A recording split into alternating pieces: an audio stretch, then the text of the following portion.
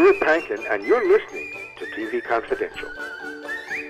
Ed Roberts with a reminder that we will bring you a special Memorial Day weekend encore presentation of our conversation with Marvin J. Wolf. Marv Wolf, screenwriter, producer, and co-author of They Were Soldiers, beginning at the top of the hour. We hope you stay tuned for that. In the meantime, we will close out this hour by playing part 2 of a conversation that began last week with Emmy Award-winning director, producer, screenwriter, and playwright George Stevens Jr. George Stevens Jr., son of Academy Award-winning director George Stevens and the founder of the American Film Institute and the Kennedy Center honors. George's memoir, My Place in the Sun, Life in the Golden Age of Hollywood and Washington, shares George's lifelong passion for film and his commitment to the performing arts. It also provides insight into Hollywood's golden age and an insider's account of life in Washington. As George mentioned earlier in our conversation, he collaborated with at least 8 U.S. presidents, as well as power brokers, media moguls, and social activists, both in Hollywood and Washington. My Place in the Sun also includes great stories of George's friendships with the likes of Elizabeth Taylor, James Dean, Robert Wagner, and Sidney Poitier, plus his experience working behind the scenes of 4 of his father's most famous films,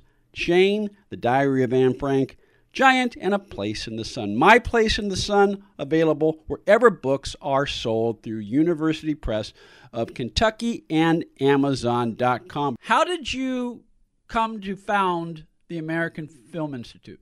When the National Endowment for the Arts was created, the first draft of the bill came out, and it mentioned all of the arts: dance, painting, symphony, opera, theater, except it didn't mention motion pictures. And it happened that I knew Senator Hubert Humphrey, who was one of the authors of the bill, and I was in my position at USIA. I had come to know these people, and I called him and I said, it's unthinkable that we have an arts endowment without really the most fundamental of American art forms. And Humphrey got it in the bill, and the bill was passed, and President Kennedy had appointed a National Arts Council before his death, which included great figures: Marian Anderson, John Steinbeck, Leonard Bernstein, Isaac Stern. My father was on it. Gregory Peck was on it. Agnes DeMille. So now they met, and they kind of knew what to do about dance and theater, but they didn't know what to do about film. So they involved me, and I had been working with young directors at USIA and gotten a concern for the lack of films being preserved. And I suggested to them an American Film Institute. And then they did their work and all.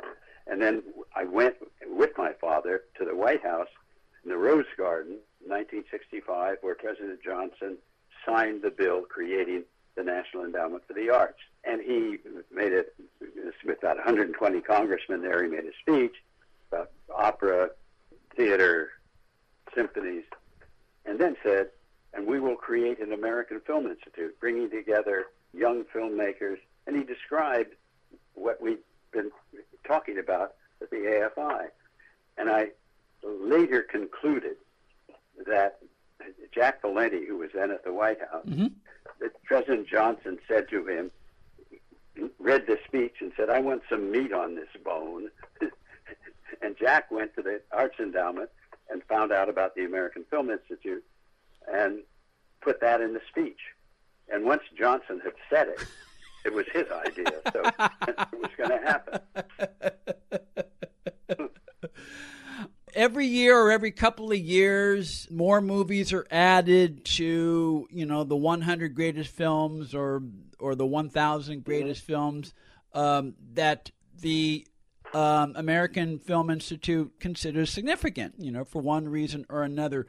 Are there particular things that the Institute looks for when determining which films should be on the list or which films should be preserved to begin with? Well, when we were starting out, we just wanted to preserve as many films as possible. The AFI has this 100 greatest films, and when they do that, that is a vote of various categories of people in the cinema world. And then the the Library of Congress has a film registry where they have a board that selects the classic films that should be on the film registry. So it's different strokes for different folks. Our show being a program about television, I would say most of our listeners know about the AFI because of the wonderful retrospectives that AFI has produced many years, honoring some of the great directors of our time, everyone from John Ford to Martin Scorsese, honoring the contributions of great actors of our time. John Ford was the original, was the first honoree, but I understand that if you had your druthers, it would have been Cary Grant. No, there's a story there, but it was earlier, before I thought about the Life Achievement Award. I've been challenged by the National Endowment for the Arts. They'd give us $500,000 if we raised another $500,000, so-called matching grant. And I was desperately thinking of how to raise $500,000, and I envisaged this event at the Kennedy Center, matching grant, Cary Grant, and where we would honor Cary Grant and hopefully raise $500,000. And it was the story is in the book, but Cary ended up not being available for it, so it never happened. But then later, when I had the idea of creating the AFI Life Achievement Award for filmmakers whose work has stood the test of time for a career in film, then John Ford was the obvious first choice for the first year for his great career as a director. There are a lot of great Cary Grant stories in My Place in the Sun. George also walks us through the backstories of many of the Life Achievement Award honorees, including John Ford and James Cagney, and a wonderfully entertaining chapter about Frank Sinatra and Orson Welles. You got to pick up a copy of My Place in the Sun to read about that. My Place in the Sun: Life in the Golden Age of Hollywood and Washington, by our guest, George Stevens Jr. My Place in the Sun, available right now wherever books are sold, from University Press of Kentucky and Amazon.com. We have a few minutes left in our conversation. I want to ask you a couple of things. We lost Sidney Poitier not too long ago. Sidney Poitier was one of your dearest friends, and he also worked with your father. In fact, you mentioned The Greatest Story Ever Told. You were working on that when you got the offer from Murrow to go to Washington, D.C., but if I remember correctly from reading My Place in the Sun, it was on the set, or it was during production of The Greatest Story Ever Told that you first met Sidney Poitier. It was during the preparation of The Greatest Story Ever Told. We had an idea of casting prominent actors in smaller roles, and there is the part of Simon of Cyrene, who helps Jesus carry the cross to Golgotha. And my father wanted a kind of diversity in this film, and he thought it would be wonderful if Sidney Poitier would play that role. And he asked me to go to New York and have lunch with Sidney Poitier and propose it to him, which I did, and which Sidney said yes to. And that was really our first meeting. But then our lives became intertwined, and one of the things that I'm most pleased with that I did was I wrote and directed a mini-series called Separate but Equal, which was the story of Brown versus the Board of Education, the Supreme Court decision that outlawed segregated schools. And Sidney, I asked to play Thurgood Marshall in that piece, and he did. And it won the Emmy for the outstanding movie or miniseries of that year. And I had the pleasure of directing Sidney, and to kind of loop something around this, it was Sidney who presented me with the honorary Oscar I was awarded I think in 2012. And in his little remarks, Sidney said that he was in the singular position of being the only person who has been directed both by George Stevens Sr. in The Greatest Story Ever Told and George Stevens Jr. in Separate but Equal. And to, of course, to receive that award from Sidney was the frosting on the cake, I guess. There's a very funny story about Sidney Poitier and teleprompters. You have to read My Place in the Sun in order to find out that story. That made me laugh out loud when I read that, George. Thank you. Real quickly, one of the things I love about your book is you show the human side of your dad. You show your dad as a dad, and sports was one of the things that bonded the two of you throughout your life. Baseball in particular, but all kinds of sports. There are a lot of great sports stories. There are a lot of great stories of you crossing paths with various sports figures. One of my favorite stories, and this is coming from a Giants fan, but I love the stories about you and Tommy Lasorda and how generous he was to your sons. Oh, Tommy, yeah, a friend, former sports writer friend, took me and my boys to a Dodgers game in Los Angeles. We lived in Washington and didn't see Major League Baseball then. Mm-hmm. And we went down afterwards and met Tommy in his office. And he was so great to Michael and David, and later made them bat boys on the road. We'd go to New York, we'd go to Cincinnati, St. Louis, and Tommy would make one or the other of them bat boys, and on one of the occasions, both of them bat boys when they were, I guess, 12 and 14. And Tommy, the first time we met, my older son Michael was, 13 then, and we were walking down this hallway, and Jerry Royce, the 6'5" inch, I think Jerry Royce is a left-handed pitcher. He threw a no-hitter when he was with the Dodgers. Right. Against the Giants.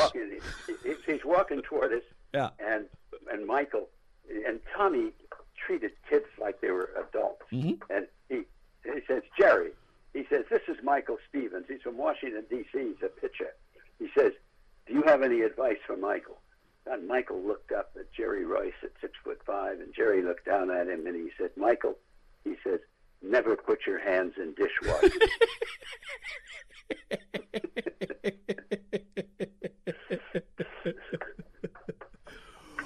When I was a kid growing up in San Francisco, I hated Tommy Lasorda because I was a Giants fan as I was a kid. But as I grew up, I loved Tommy Lasorda because he was a great ambassador for the game. Wasn't he? And on that same occasion, Dusty Baker, mm-hmm. the great slugging Dodger outfielder, came in holding this kind of black bat. Mm-hmm. And Tommy looked at Dusty. He said, Dusty, this is David Stevens. He said, David's from Washington. He said, David doesn't have a bat, Dusty. Can you give him yours? Dusty kind of grimaced and handed David the bat, which is now in the house of Michael's son, my grandson. Mm-hmm.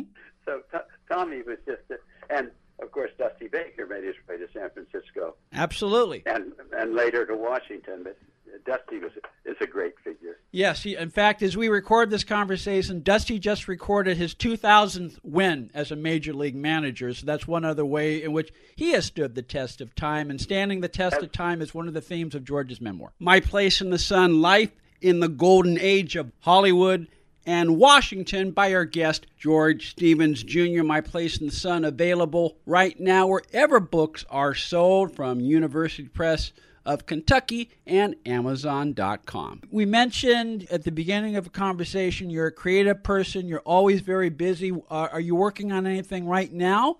I am. I can't seem to help it. I'm working. I have an idea. There's a book I'm very interested in that deals with an important part of American history mm-hmm. that I'd like to have as a film. Or perhaps a longer streaming film, and I'm also there's a word that filial piety, which means taking care of your father, mm-hmm. and I have just had the pleasure, not a burden, of being kind of the custodian of his legacy. And there's one film that I want to get preserved the way we did Giant this year, and that's The Greatest Story Ever Told. And so I'm going to be working on that. When either or both of those projects are available to the public, please come back and visit us in TV Confidential. That would be my pleasure, Ed. You are a wonderful person to talk to, and I've enjoyed it. My Place in the Sun, Life in the Golden Age of Hollywood and Washington, available right now wherever books are sold, from University Press of Kentucky and Amazon.com. Be part of our conversation. If you like what you hear, have thoughts on this week's program, or have an idea for a future edition of TV Confidential, we'd love to hear from you. You can email us at talk@tvconfidential.net, talk@tvconfidential.net. You can also message us at facebook.com/TV Confidential, x.com/TV Confidential, or at TV Confidential on Instagram. And if you're listening to us on the TV Confidential podcast, please be sure to hit the subscribe button. This portion of TV Confidential is brought to us by our friends at Front Porch Realty, the community of realtors in the Northern Bay Area of California that is committed to finding the solution that is best for their clients. Whether you're a first-time home buyer or looking to sell or lease your property in Northern California, call Karen Strain at 415-886-7411 or visit frontporchrealtygroup.com for more information on how they can help you.